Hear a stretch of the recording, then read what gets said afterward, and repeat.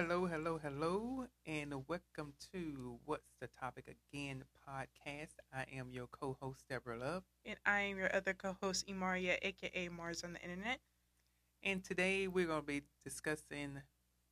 Just people that made history, in my opinion, in their own field or forthright, got recognition for it as black people, ethnic Blacks. people.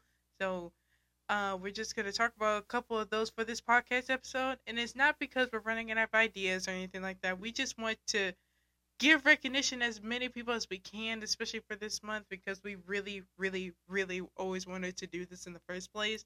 I would say give all honor, praise, one there at the time to give them their flowers, but we still going to continue breathing life into what they've done Mm-hmm. for Black American history. Mm-hmm. I Yeah. agree. I agree. And just in general, hopefully by the time we are recording this and the following week, anyway, we'll have like our A podcast. special guest. Yeah, our special guest. I know we said this week is gonna happen, but no. But we'll see about it. We'll see. Like I said, Yeah. we're gonna let you know specifically in our community tab and also our in a blog post as well when that's gonna Right. be uploaded. So we're gonna get started and go to our first person.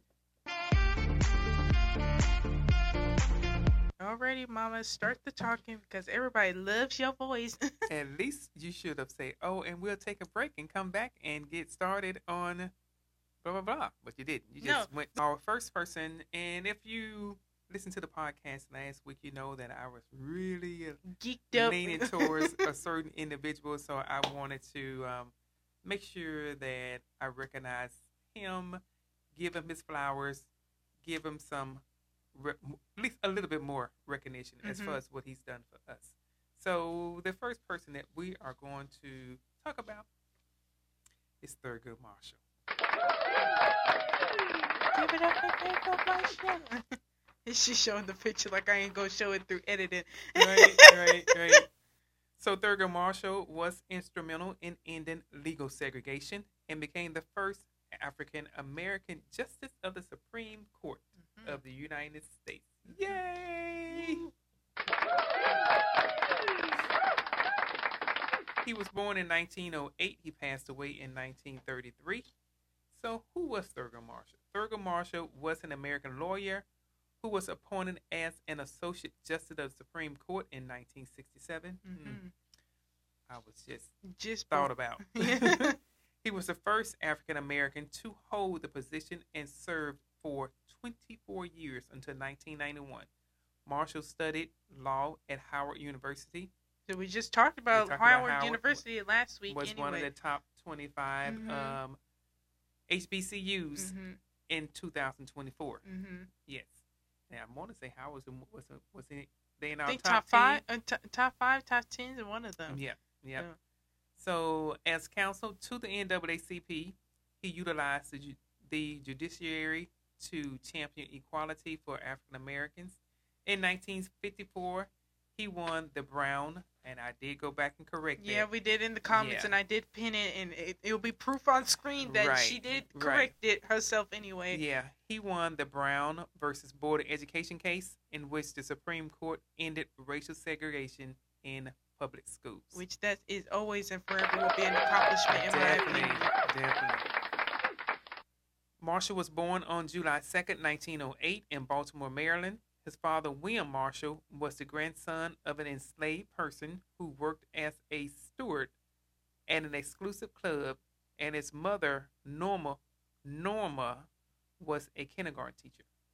One of William's favorite pastimes was to listen to cases at the local courthouses before returning home to rehash the lawyer's arguments with his sons. Thurgood later recalled, "Now you want to know how I got involved in law. I don't know. The nearest I can get is that my dad, my brother, and I had the most violent arguments you ever heard about anything. I guess we argued 5 out of 7 nights at the dinner table." So his dad would go listen to court cases and bring them back to his sons, and then we gonna have a trial right now. Right. State your case, state your other case, and we gonna figure it out.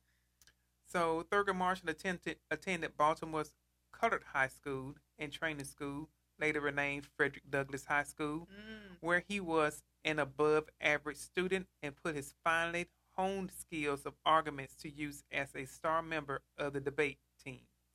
I can see that. Yeah. Because you already debating You with already your dad started. and your brother, so you already It's started something at home. that you can do for fun now, right, you know. Right. So the teenage Marshall was also something of a mischievous troublemaker. His greatest high school accomplishment, memorizing the entire United States Constitution. That's the whole thing. I only can say the preamble. He memorized the entire thing. That's a lot of words up in there. I know that And for sure. that was actually a teacher's punishment for misbehaving in class.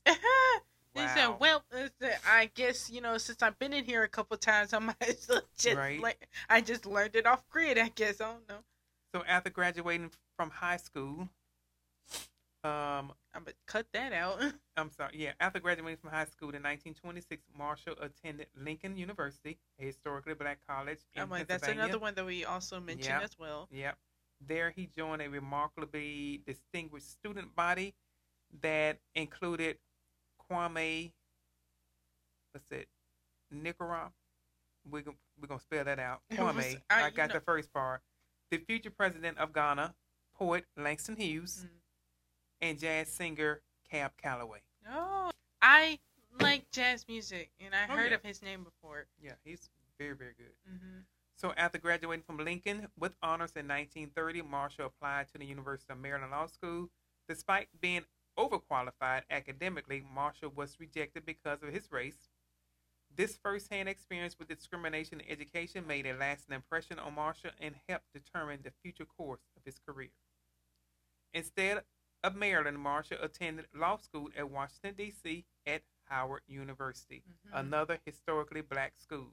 The dean of Howard Law School at the time was the pioneer civil rights lawyer Charles Houston. Marshall quickly fell under the tutelage of Houston, a notorious disciplinarian and extraordinarily demanding professor. Marshall recalled of Houston, he would not be satisfied until he went to a dance on the campus and found all of his students sitting around the wall reading law books instead of partying. They said, we love school too much. Right. Oh, we're going to be at this party, but we ain't paying attention, y'all. We're gonna be reading some law books. Marshall graduated magna cum laude from Howard in 1933. He briefly attempted to establish his own practice in Baltimore, but without experience, he failed to land any significant cases. And I'm sure that was just the early part of his life, though. I'm sure that has something to do with his blackness. Of course. A little bit, and probably just, you know, some cases probably were tough back then. Not like it's art nowadays, but still. He had some tough cases. Yeah, I'm about to say, but my thing is somebody has to have some faith in him to do them tough cases. Right. Well, first they got to hear about you winning some tough cases. Right. In order for them to put their, I guess you say, their trust. Yeah, the trusting you. That you're going to defend them or them well, or because he was a defense attorney, or he's just an attorney. Period. He was an attorney. Okay. So here come some of his court cases. All right. In 1934, Marshall began working for the Baltimore branch of the National Association for the Advancement of Colored People, known as the NAACP. In 1936, Marshall moved to New York City to work full-time as legal counsel for the NAACP. Over several decades, Marshall argued and won a variety of cases to strike down many forms of legalized racism, helping to inspire the American Civil Rights Movement. Some of his court cases was Murray versus Pearson. And the Murray versus Pearson case is in one of Marshall's first cases, which he argued alongside his mentor, Charles Houston. He defended another well-qualified undergraduate, Donald Murray, who, like himself, had been denied entrance to the University of Maryland Law School. Marshall and Houston won Murray versus Pearson in January 1936, the first in a long string of cases designed to undermine the legal basis for, just say, racial segregation in the United States. All right, another one of these cases, Chambers versus Florida. Marshall's first victory before the Supreme Court came in Chambers versus Florida, 1940, in which he successfully defended 4 black men who had been convicted of murder on the basis of confessions coerced from them by police. Not like we haven't still heard these type of things till this day. To this day. It don't make no sense. Smith versus Allwright, another crucial Supreme Court victory for Marshall, came in 1944 in the 1944 case of Smith versus Allwright, in which the court struck down the Democratic Party's use of white people-only primary elections in various southern states. Still going through some stuff like that, too. They trying to break down lines. One of his main ones was Brown versus the Board of Education.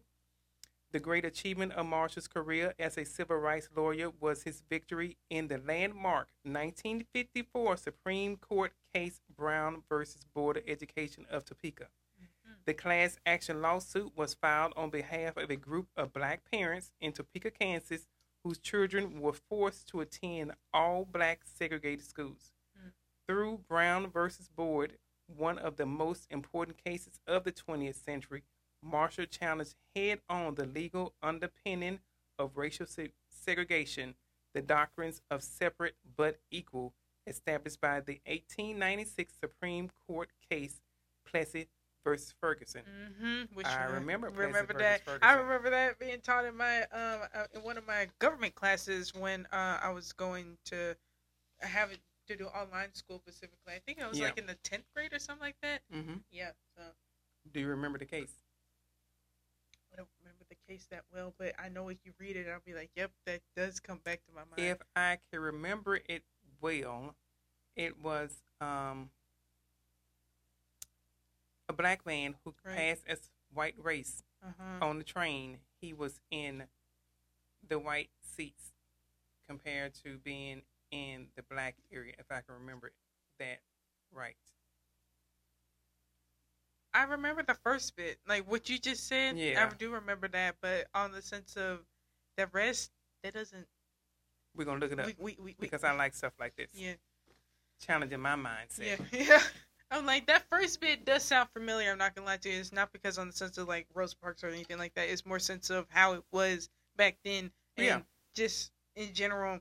He was light skinned. They thought he was white. Yeah, that's why I came to my mind was specifically like that.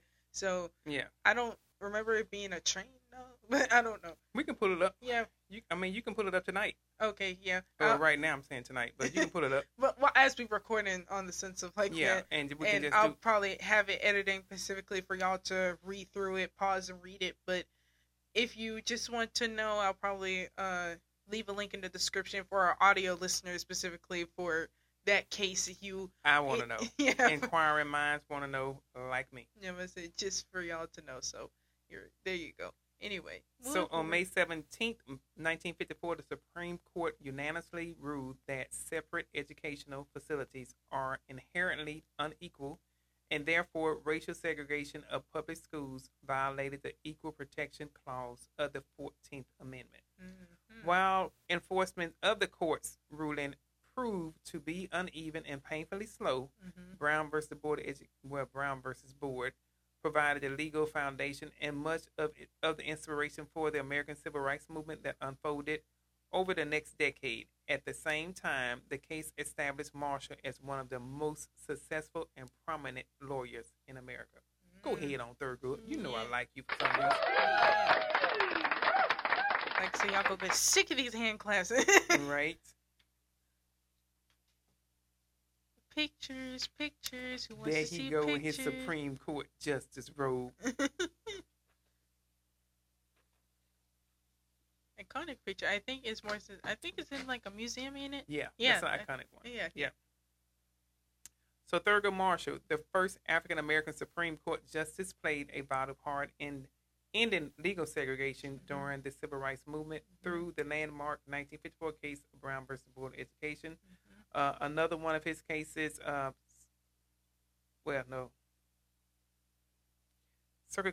Circuit Court Judge and Solicitor General. This is some political positions that he held, and this was during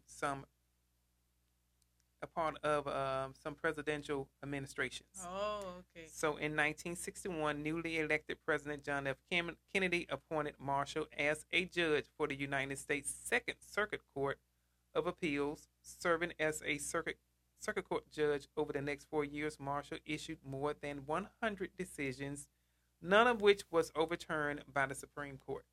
Whoa. So what he said was bond. Yeah, that's how I was like, ooh. Right. And I'm sure with whatever he done and how he did it, he was make sure that it was done in the right way, where you wouldn't have a reason to go and take it to the Supreme Court to overturn it. He was thorough, in my opinion. Exactly. I think, I don't know if I read like the case from head to toe at one point, at least one of his cases that he'd done, or even on the sense of probably an old recording or something of a case that happened. Mm-hmm. That man was thorough. You have rarities when certain like defense or even what's the other type of attorneys again? Prosecutors. Just some of them are thorough.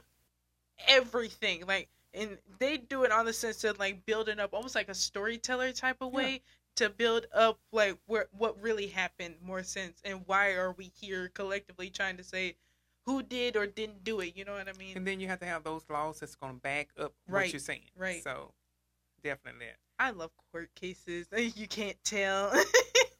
In 1965, Kennedy's successor, Lyndon B. Johnson, appointed Marshall to serve as the first black U.S. Solicitor General, the attorney designated to argue on behalf of the federal government before the Supreme Court.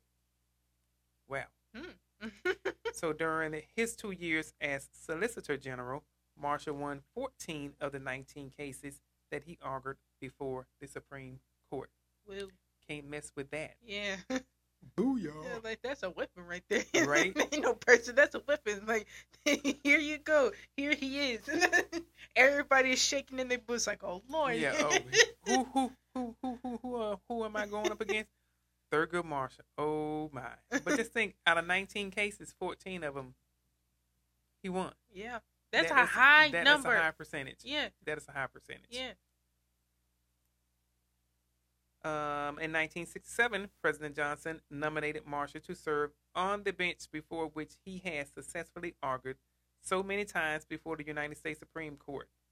So on October 2nd, 1967, Marshall was sworn in as the Supreme Court Justice, becoming the first African American to serve on the nation's highest court.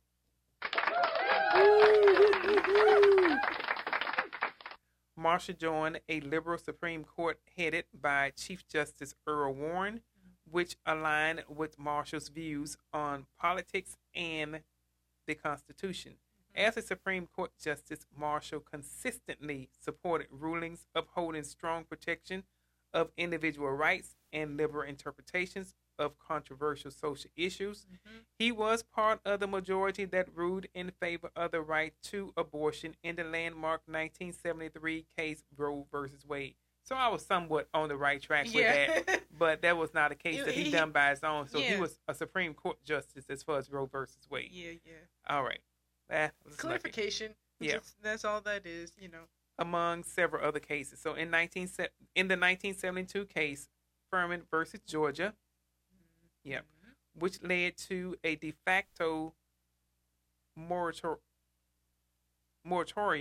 I had to think about that. Moratorium on the death penalty. Marshall articulated his opinion that the death penalty was unconstitutional in all circumstances. Yeah. Marshall's 24-year tenure on the court, Republican president appointed 8 consecutive justices, and Marshall gradually became an isolated liberal member of an increasingly conservative court. So for the latter part of his time on the bench, Marshall was largely relegated to issuing strongly worded dissents as the court reinstated the death penalty and limited affirmative action measures and abortion rights. Marshall retired from the Supreme Court in 1991, and Justice Clarence Thomas replaced him. Another black justice replaced him. Okay. Personal life and wife. So Marshall married Vivian Buster Bury in 1929, and the couple remained married until her death in 1955.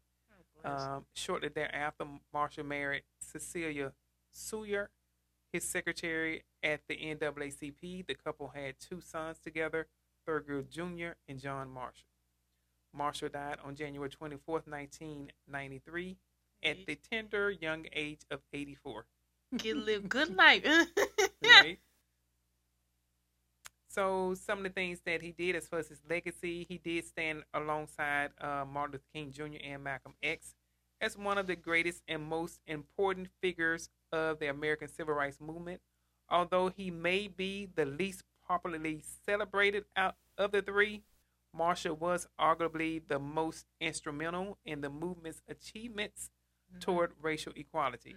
Marshall's strategy of attacking racial inequality through the courts represented a third way of pursuing racial equality, more pragmatic than King's soaring rhetoric and less polemical than Malcolm X's strident separatism.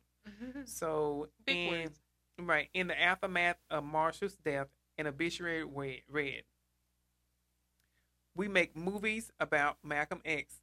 We get a holiday to honor Dr. Martin Luther King, but every day we live with the legacy of Justice Thurgood Marshall." That's nice to hear. I say yes, we do, because he have really done so, some things. Give it up for Thurgood Marshall. I got one more thing. Come on, we give it up for that. Give it up for that. We can give it up for that. Yeah, give it up. They did make a movie about him. So that's the extraness. This is the little extra bit. I'm talking about his and whole life. I watched the movie too. Okay. It was really good. I'm gonna say Really talk good. about his whole life right there. We give a hand clap to that. Right. So, in the 2017, the biopic film Marshall was released in 2017, and guess who played Marshall? Wakanda Forever. Oh, the bless his heart. Chadwick Boseman. Chadwick Boseman, rest his soul. And I guess you probably would think of his name. He was Olaf. I can't think of his name. Josh Gad. Okay. He was in there. The movie was good. And Kate Hudson.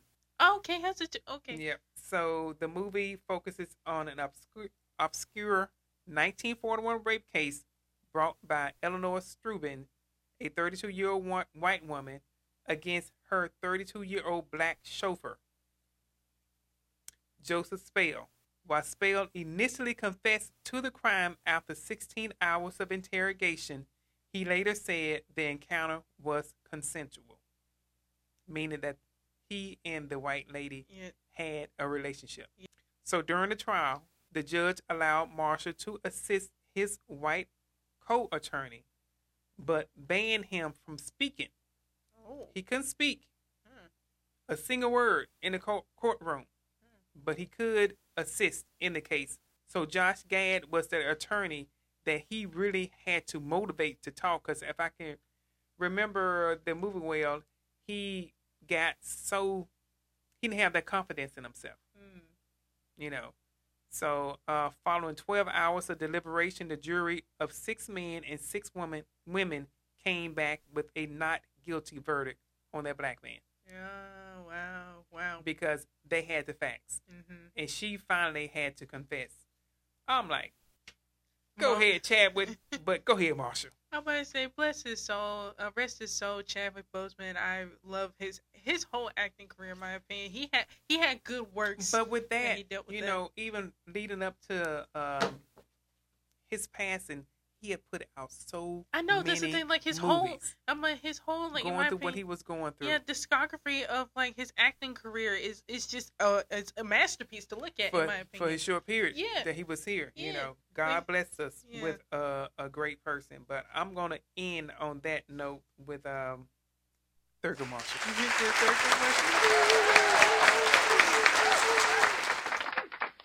Alrighty, do you want to take a break and take a sippy of water first before you talk about the next person? You want to read a couple of his quotes, don't Thurgood Marshall got some quotes. She loves quotes. She probably going to write one on her board. I'm going to keep one of these. Yep. There is very little truth in the old refrain that one cannot legislate equality. He proved that Right. because he definitely did that. Yeah. To those of us who know that struggle is far from over, history has another lesson. It tells us how deeply rooted habits of prejudice are. That's deep. Mhm. That's true.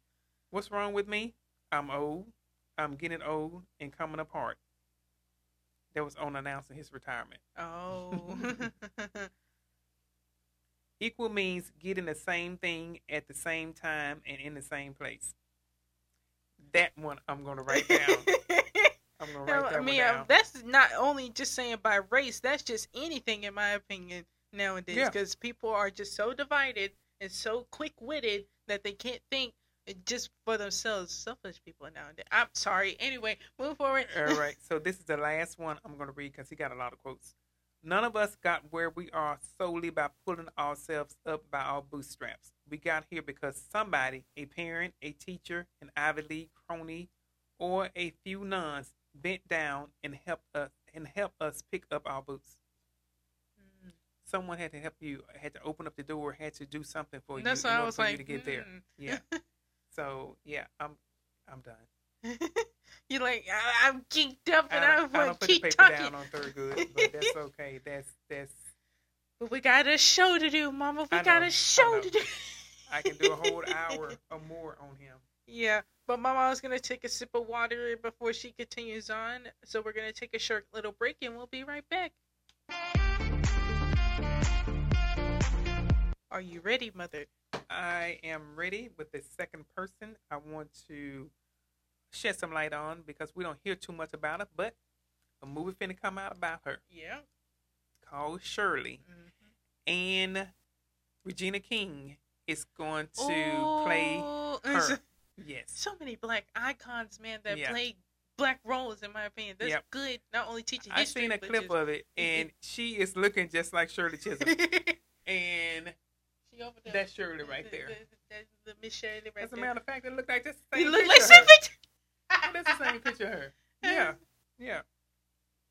So, Shirley Chisholm was born Shirley Anita St. Hill.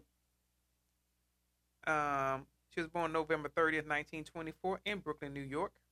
She died January 1st, 2005. Was getting a little good life. In Ormond Beach, Florida at the age of 80, where I want to be. She, I want to say she was the first, I'm going to continue, and I know she was the first black female representative at in the House of Representatives. Mm-hmm. And she served in that position from 1969 to 1983. Mm-hmm. I'm going to say, yeah, so give it up for Miss Shirley Chisholm. Welcome to the stage. Welcome. We're going to talk a little bit about her. Yep. She was affiliated with the Democratic Party. Mm-hmm. This is these first two is based about politics. Some political figures. I'm going to say her in this fro is iconic. Yeah. And it's really one of fro. That's just like it's like that's a pretty good hairstyle. Yeah, it's curls and stuff. Yeah, it's like loose curls in my opinion. Yeah. Like salon loose curls, like something that definitely give around that time that a lot of salons would have done. But anywho, introduce her. So she was an American politician and the first African American woman to be elected to the United States Congress. Mm-hmm. So Shirley St. Hill was the daughter of immigrants. Her father was from British Guyana, now Guyana, and her mother was from Barbados. She grew up in Barbados in her native Brooklyn, New York, and graduated from Brooklyn College in 1946. A lot of people graduated from Brooklyn College. Rihanna from Barbados. Yeah, Rihanna from Barbados.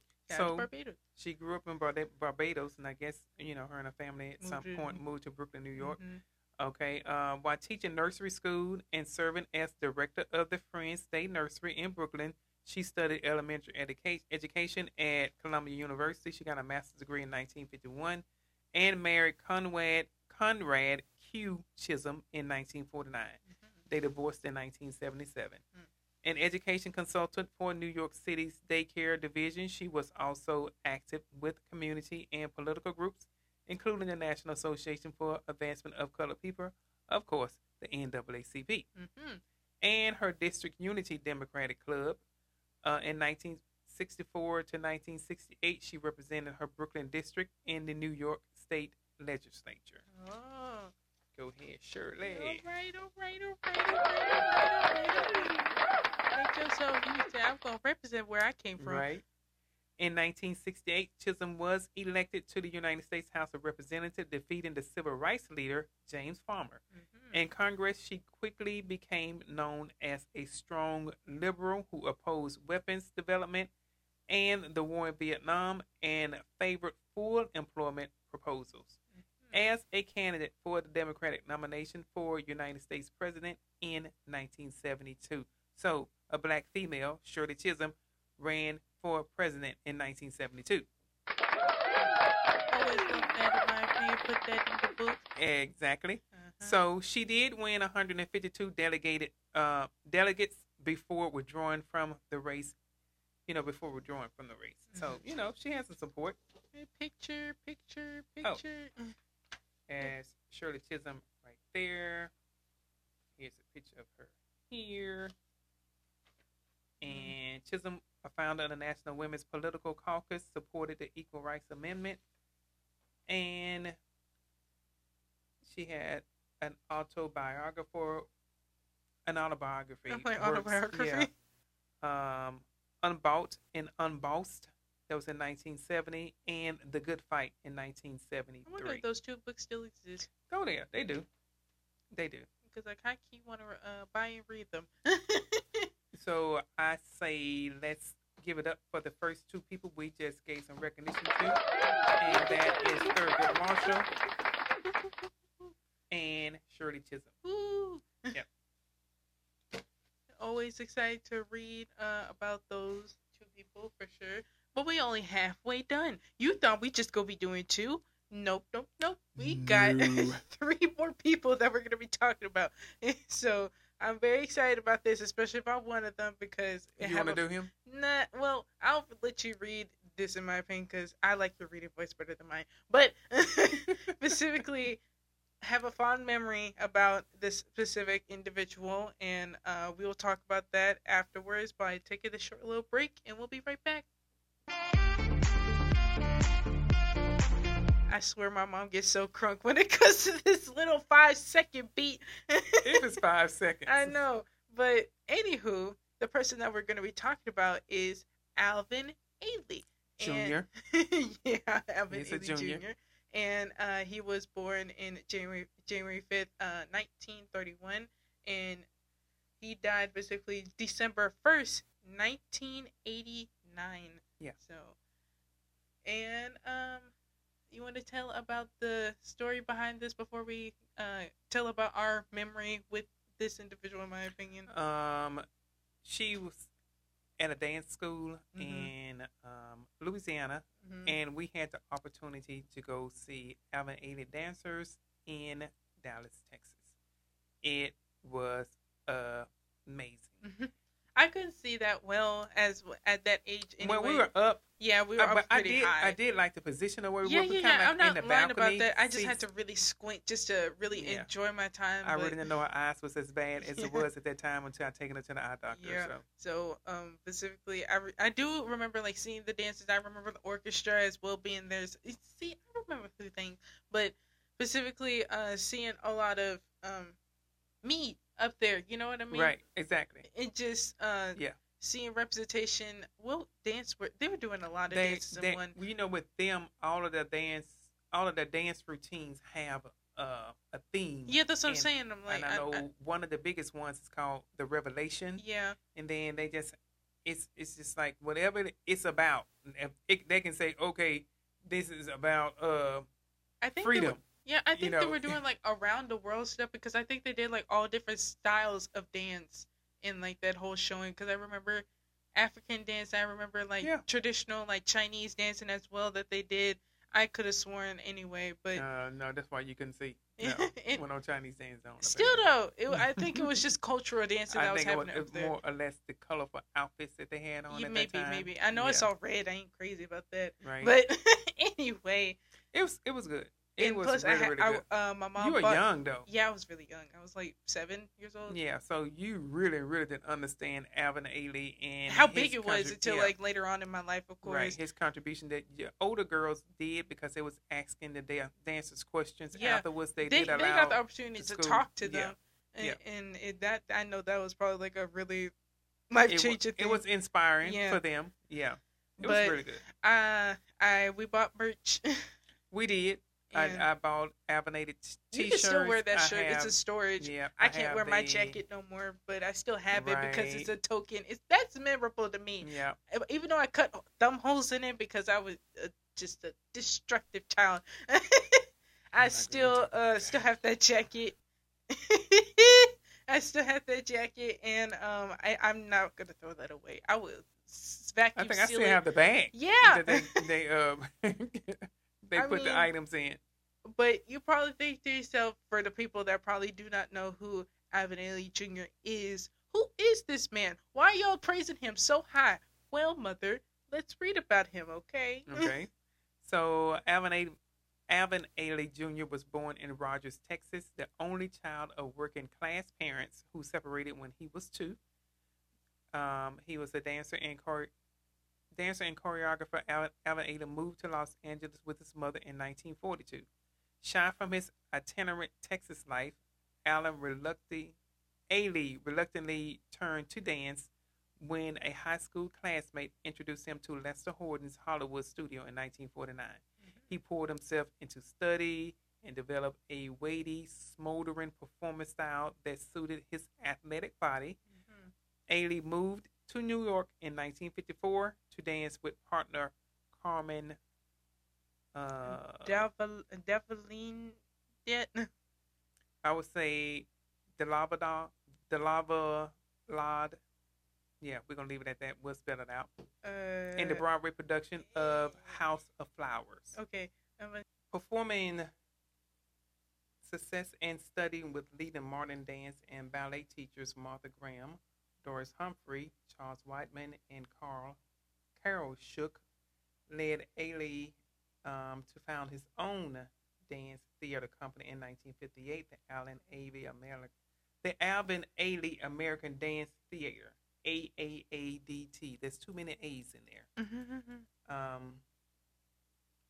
You went back. Okay, began as a repertoire company of 7 dancers devoted to both modern dance classics and new works created by Ailey and other young artists. So the critically successful first concerts in 1958 and 1960 marked the beginning of a new era of dance performance devoted to African American themes. Blues Suite 1958, set in and around a barrel house, depicts the desperation of joys of life on the edge of poverty in the South. Highly theatrical and immediately accessible, the dance contains sections of early 20th century social dances, Horton dance technique, Jack Cole-inspired jazz dance, and ballet partnering. Early performances of Revelations, 1960, and I think that's what they brought back. That's what it was. That's what they brought back. Established Ailey's company as the foremost dance interpreter of African American experience. The dance quickly became the company's signature ballet, eclipsing previous concert attempts at dancing to sacred black music, set to a series of spirituals and gospel selections arranged by Brother John Sellers. Revelations depicts a spectrum of black religious worship, including richly sculpted group prayer, I've been buked, as far as rebuked, a ceremony of ritual baptism, wade in the water. Yeah, I remember that one. A moment of introverted private communion, I want to be ready. A duet of trust and support for a minister and devotee, Fix Me, Jesus. And a final celebratory gospel exclamation, Rock of My Soul, in the bosom of Abraham.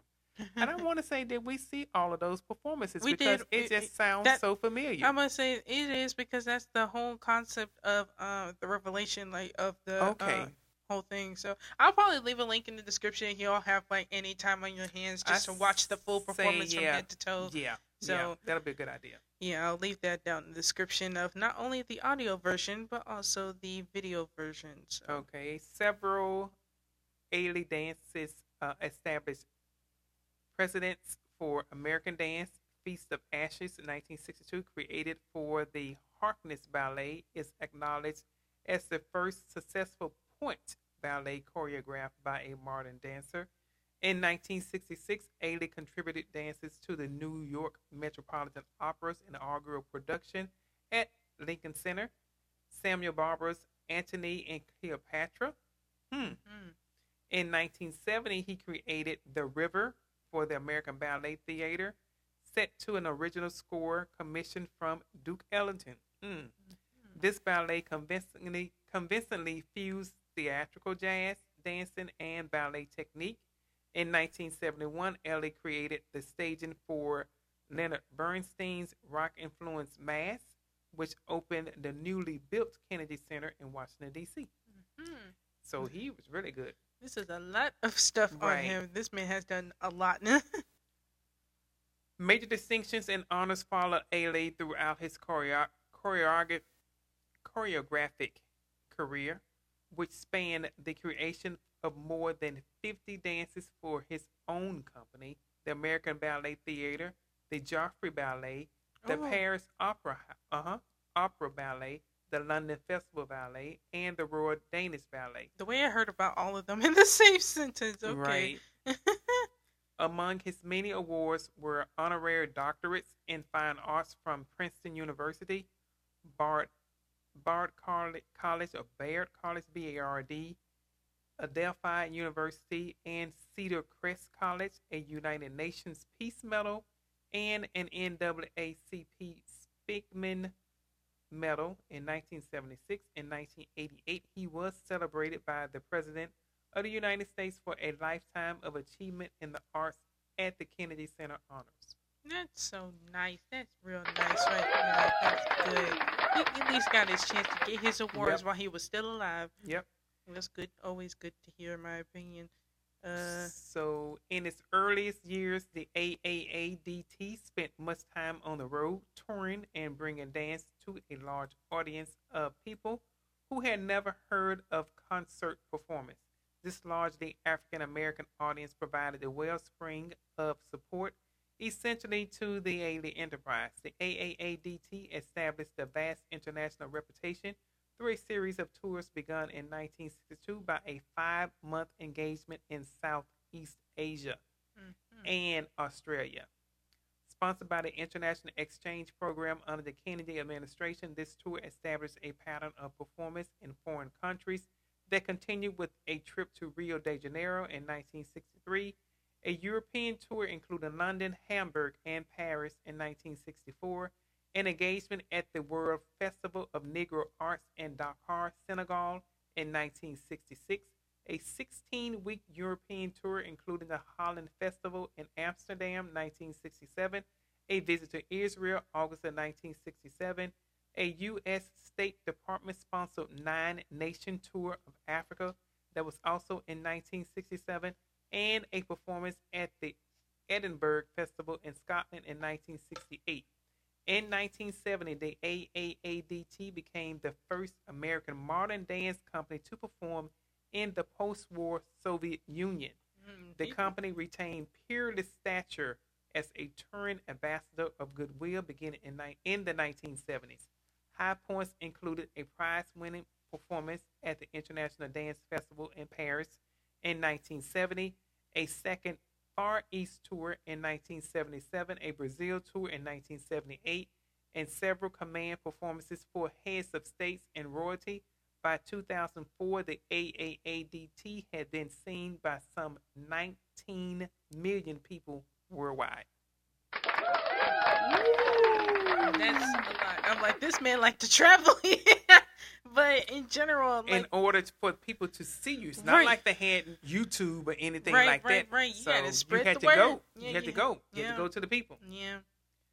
I'm just looking at like this ain't company members. Like trying to talk about the people in the company. Yeah, I know. Her last name is Jameson. She took over after he passed away. Oh, okay. She was a dancer of his. Yeah. All right. I'm just scrolling through this anyway, just in general. Go back down. Let me go back up. Let me see. Specifically, Uh, there's a school and yeah. outreach. Like I said, that's about company members. So let's go. Let's go to the company members. Okay. She may be in here. She Hopefully may not. she I gets haven't- mentioned. Yeah, I haven't read Excuse it. me, but- I'll okay, cut that let's out. see. That burp. So Ailey encourages dancers to present individualized and highly emotional performances. A strategy, yeah, she's been spoken right here. A strategy that created the first series of star personalities in American modern dance. Judith Jamison's electrifying performance of "Cry" presented a coherent relationship between the dancing body and the experience of living as a black woman in America.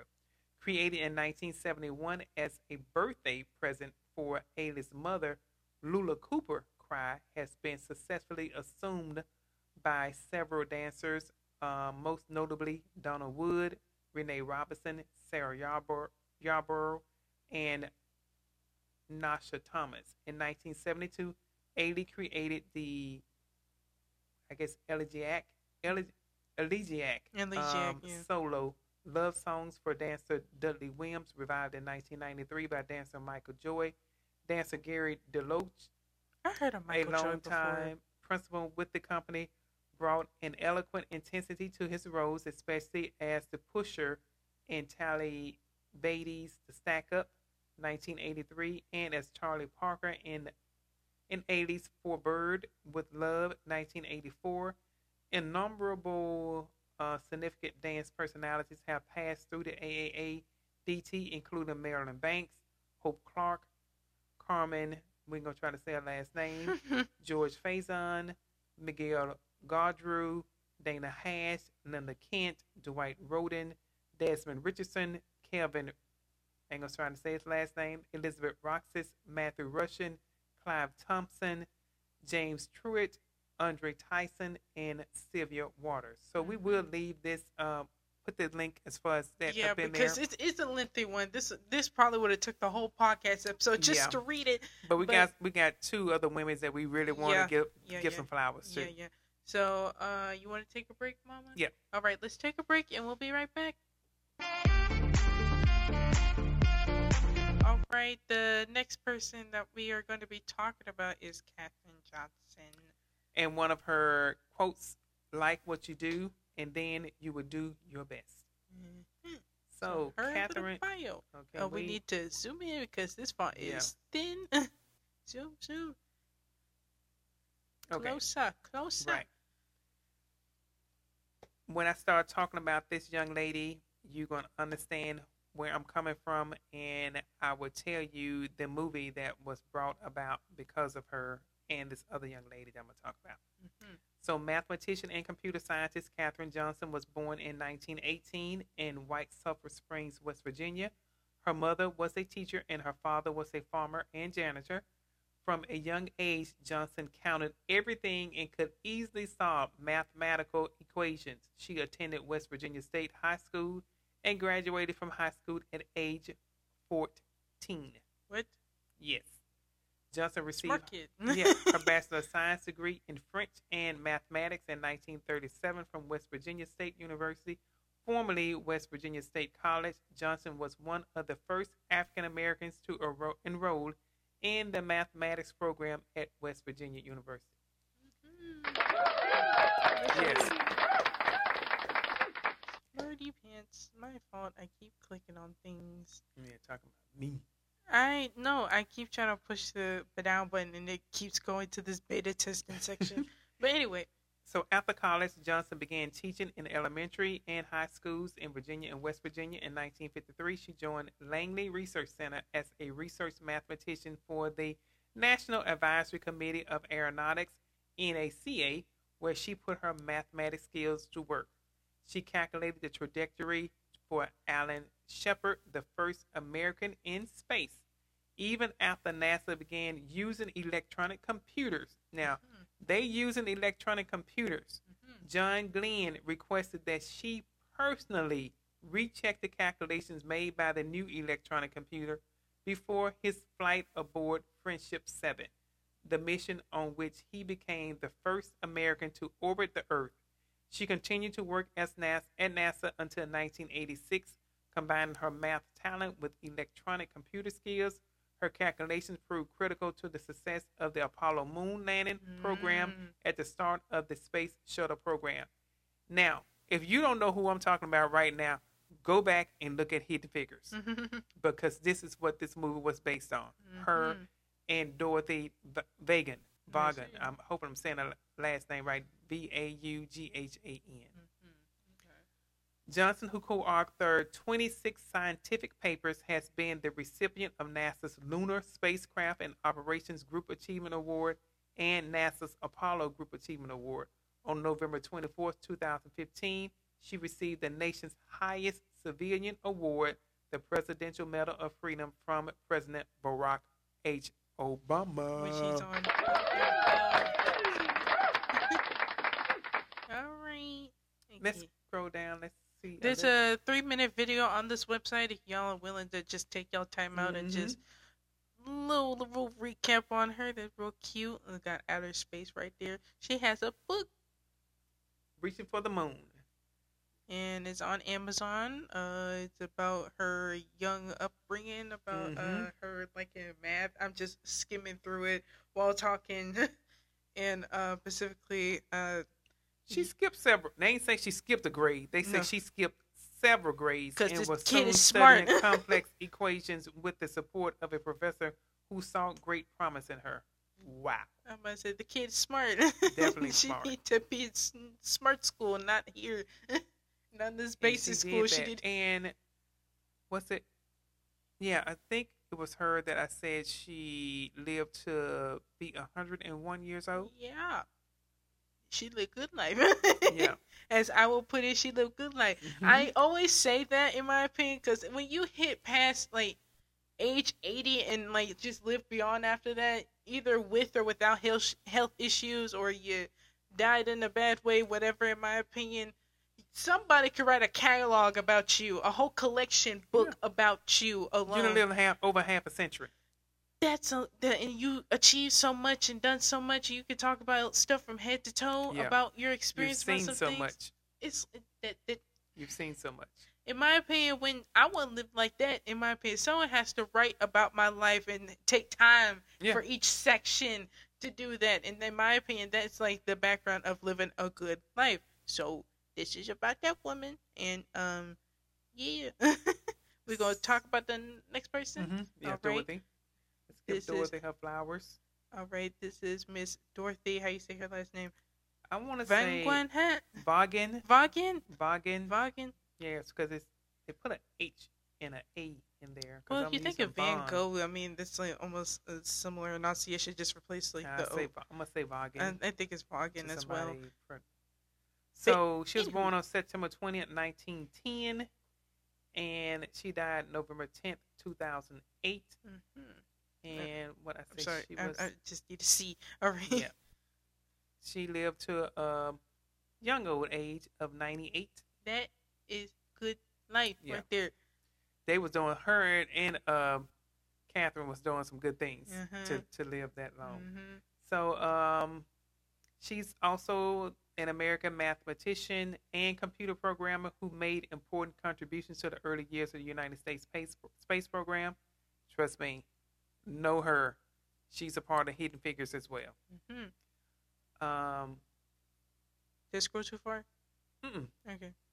And who was the first African American manager at the National Advisory Committee for Aeronautics, which later became part of the National Aeronautics and Space Administration, NASA. Okay. So in 1917, Johnson's family moved from Missouri to West Virginia. She later earned a degree in mathematics in 1929 from Wilberforce University. We did say something about Wilberforce. Something about that. We did. Near Xenia, Ohio. She worked as a math teacher in Virginia and married Howard S. Vaughan. That's cute. In December 1943. Whoa, you scrolled up too much. No, it jumped. I'm like, whoa. I think it was because of the ad. This is it. She started working for NACA's West Area Computing Unit, a group of African-American female mathematicians who were considered human computers performing complex computations and analyzing data for Aerosmith engineers. The West computers, as the women were known, provided data that were later essential to the success of the early U.S. space program. At the time, NACA was segregated. Look at the movie Hidden Figures. Okay. I'm just telling you. She's like, I recommend you watch these history movies Right. about us, okay? And black employees were forced to use separate bathrooms and dining facilities. Of course. Despite their conditions, Vaughan was promoted to lead the West Computers in 1949. She became NACA's first black supervisor and one of its few female supervisors. In my opinion, that's an accomplishment. To always become a part of something like that. Definitely. Of Definitely. course. Anyway, let's keep it pushing. So, it keeps jumping because it's I know. ads. I'm like, stop it. Okay. Vaughan served as head of the West Computers until 1958 when NCA was incorporated into the newly created NASA. NACA was incorporated into the newly created NASA, which closed the segregated facilities. Vaughan and many other West Computers then joined the NASA Analysis and Computation Division, a group made up of men and women of all races. By then, the space program had begun using electronic computers, and Vaughan became an expert at Fortran, a computer programming language used for scientific and algebraic applications. She retired from NASA in 1971. Fortran. I had an opportunity to just really get into some of the things, but I just did DOS or maybe writing some programming. When you get into Fortran, that is something just really way beyond my caliber of knowledge. But I'm just saying. I just pulled a Fortran on this thing and I'm reading through it. I'm like, okay, so look at it. Fortran is a computer programming language created in 1957 by John Backus that shortened the process of programming and made computer programming more accessible. The creation of Fortran, which debuted in 1957, marked a significant stage in the development of computer programming languages. Previous programming was written in machine, first-generation language, or assembly, second-generation language, which required the programmer to write instructions in binary or hexadecimal arithmetic. Frustration with the arduous nature of the programming led Backus to search for a simpler, more accessible way to communicate with computers. So they had to do code it by hand. Is that what you're telling me? Yeah, I mean, you had like to write it down and you try to and figure then put out. it in the computer, and then you had to mathematically figure out how you're gonna make the computer function the way you want to with doing that. But by making this anyway for a more modern, simpler version, you ain't looking at computers like that. Yeah. You're looking at the big computers like big, with the big buttons and the beep beep beep and all this other stuff going on, and you got to go read that too. That coding that comes with that. Watch Hidden Figures, because you would see the big computers that she had to go in and see, and then with her, she trained her team, her black, as she called her girls. She trained them. She showed them everything they was showing her, and she figured it out. She taught it to her girls. All right. Because she was like, she wasn't leaving her girls behind like that. You know, when they shut that down, they had somewhere else to go because they had the knowledge with them. They can do things other people could not do. All right, let's get back to her. Oh, here we go. In 2016, a book by Margot Lee Shetterly, Hidden Figures, The American Dream, and the Untold Story of the Black Women Mathematicians Who Helped Win the Space Race, drew attention to the contribution of Vaughan and other West computers, including Katherine Johnson and Mary Jackson. The book was made into an acclaimed film in which Vaughan was played by Octavia Spencer. Taraji is in there too. Yeah. That's Katherine Johnson that we just keep. And that's her right there too. That's the old picture right there. Once again, she still look good. Yeah. Tell her she lived to be 101 years old. That's good life. Right there. That's good life. Look, 101. Look 101. at that. Anyway.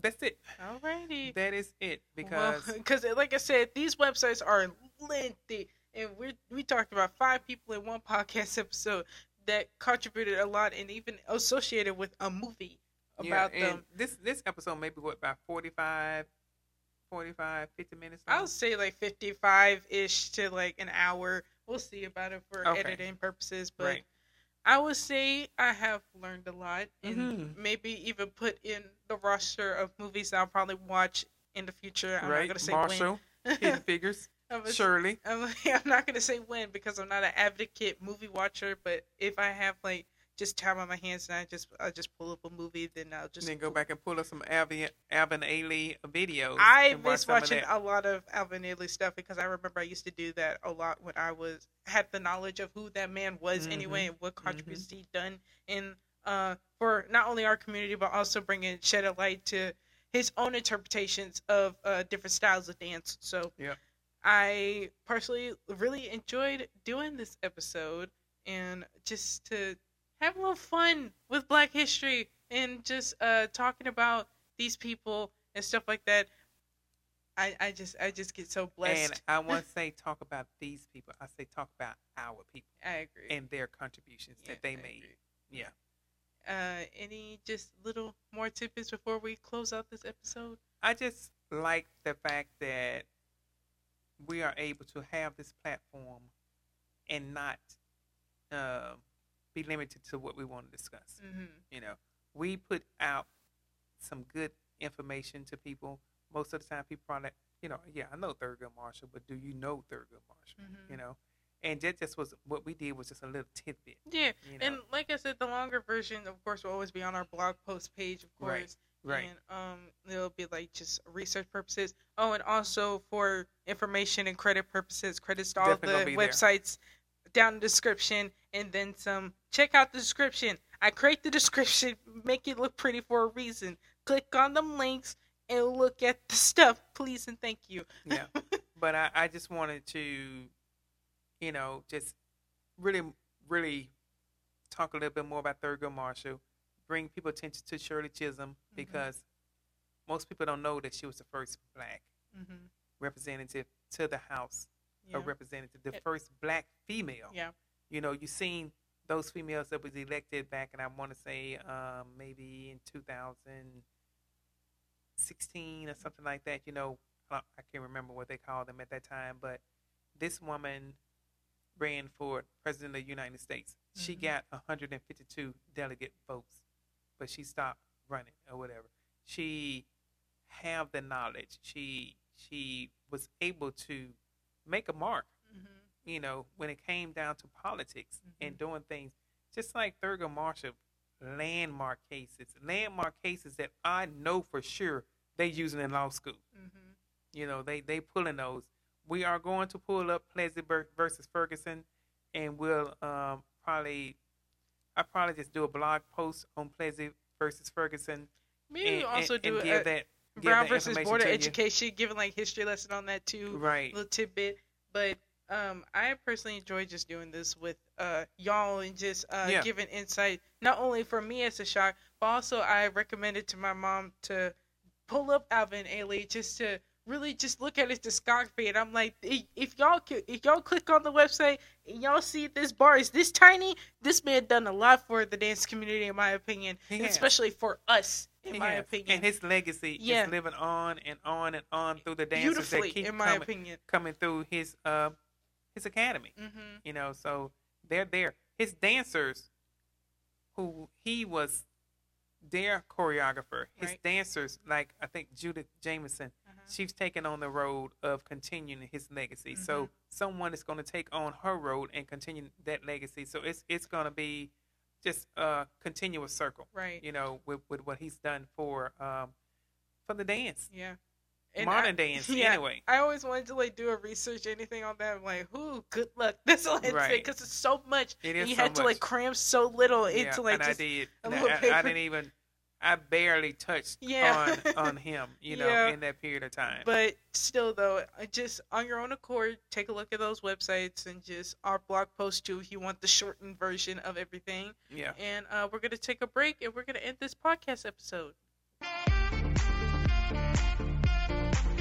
Alrighty, folks, if you have enjoyed this podcast episode, please subscribe to our YouTube channel and also like this video and comment down below just random facts, either about your own Black history, your specifically people that you personally like in Black history that you just want to give some acknowledgement to, because in my opinion, certain people, obviously you hear some of these people that are behind us as you well. Hear them often. all the time, but we was trying to bring in some people that's not on this board.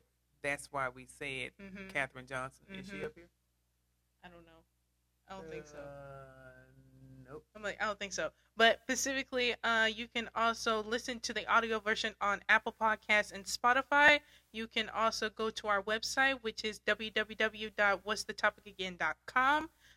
Specifically, stay warm in these winter streets. Because it's getting warm outside. You just have to make sure that... Because spring is about to be coming. Spring is coming. Spray your house down because the bugs are just ready to come along. Oh, don't talk about bugs. Do not.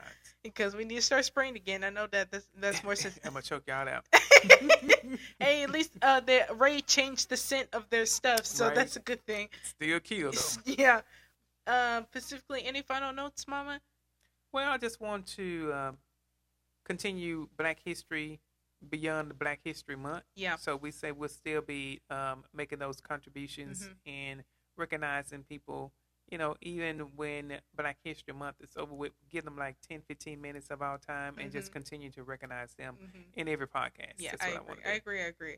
And stay tuned specifically because the person that we're talking about, we just trying to find the right day and right time to record.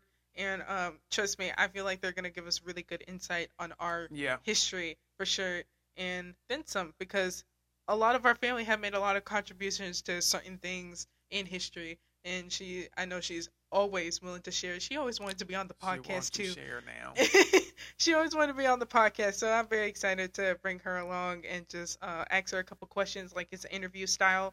So, like I said, stay tuned and subscribe to the channel. So, we will see you guys next week. Hope you guys have an amazing rest of y'all week. See you guys next time. Bye.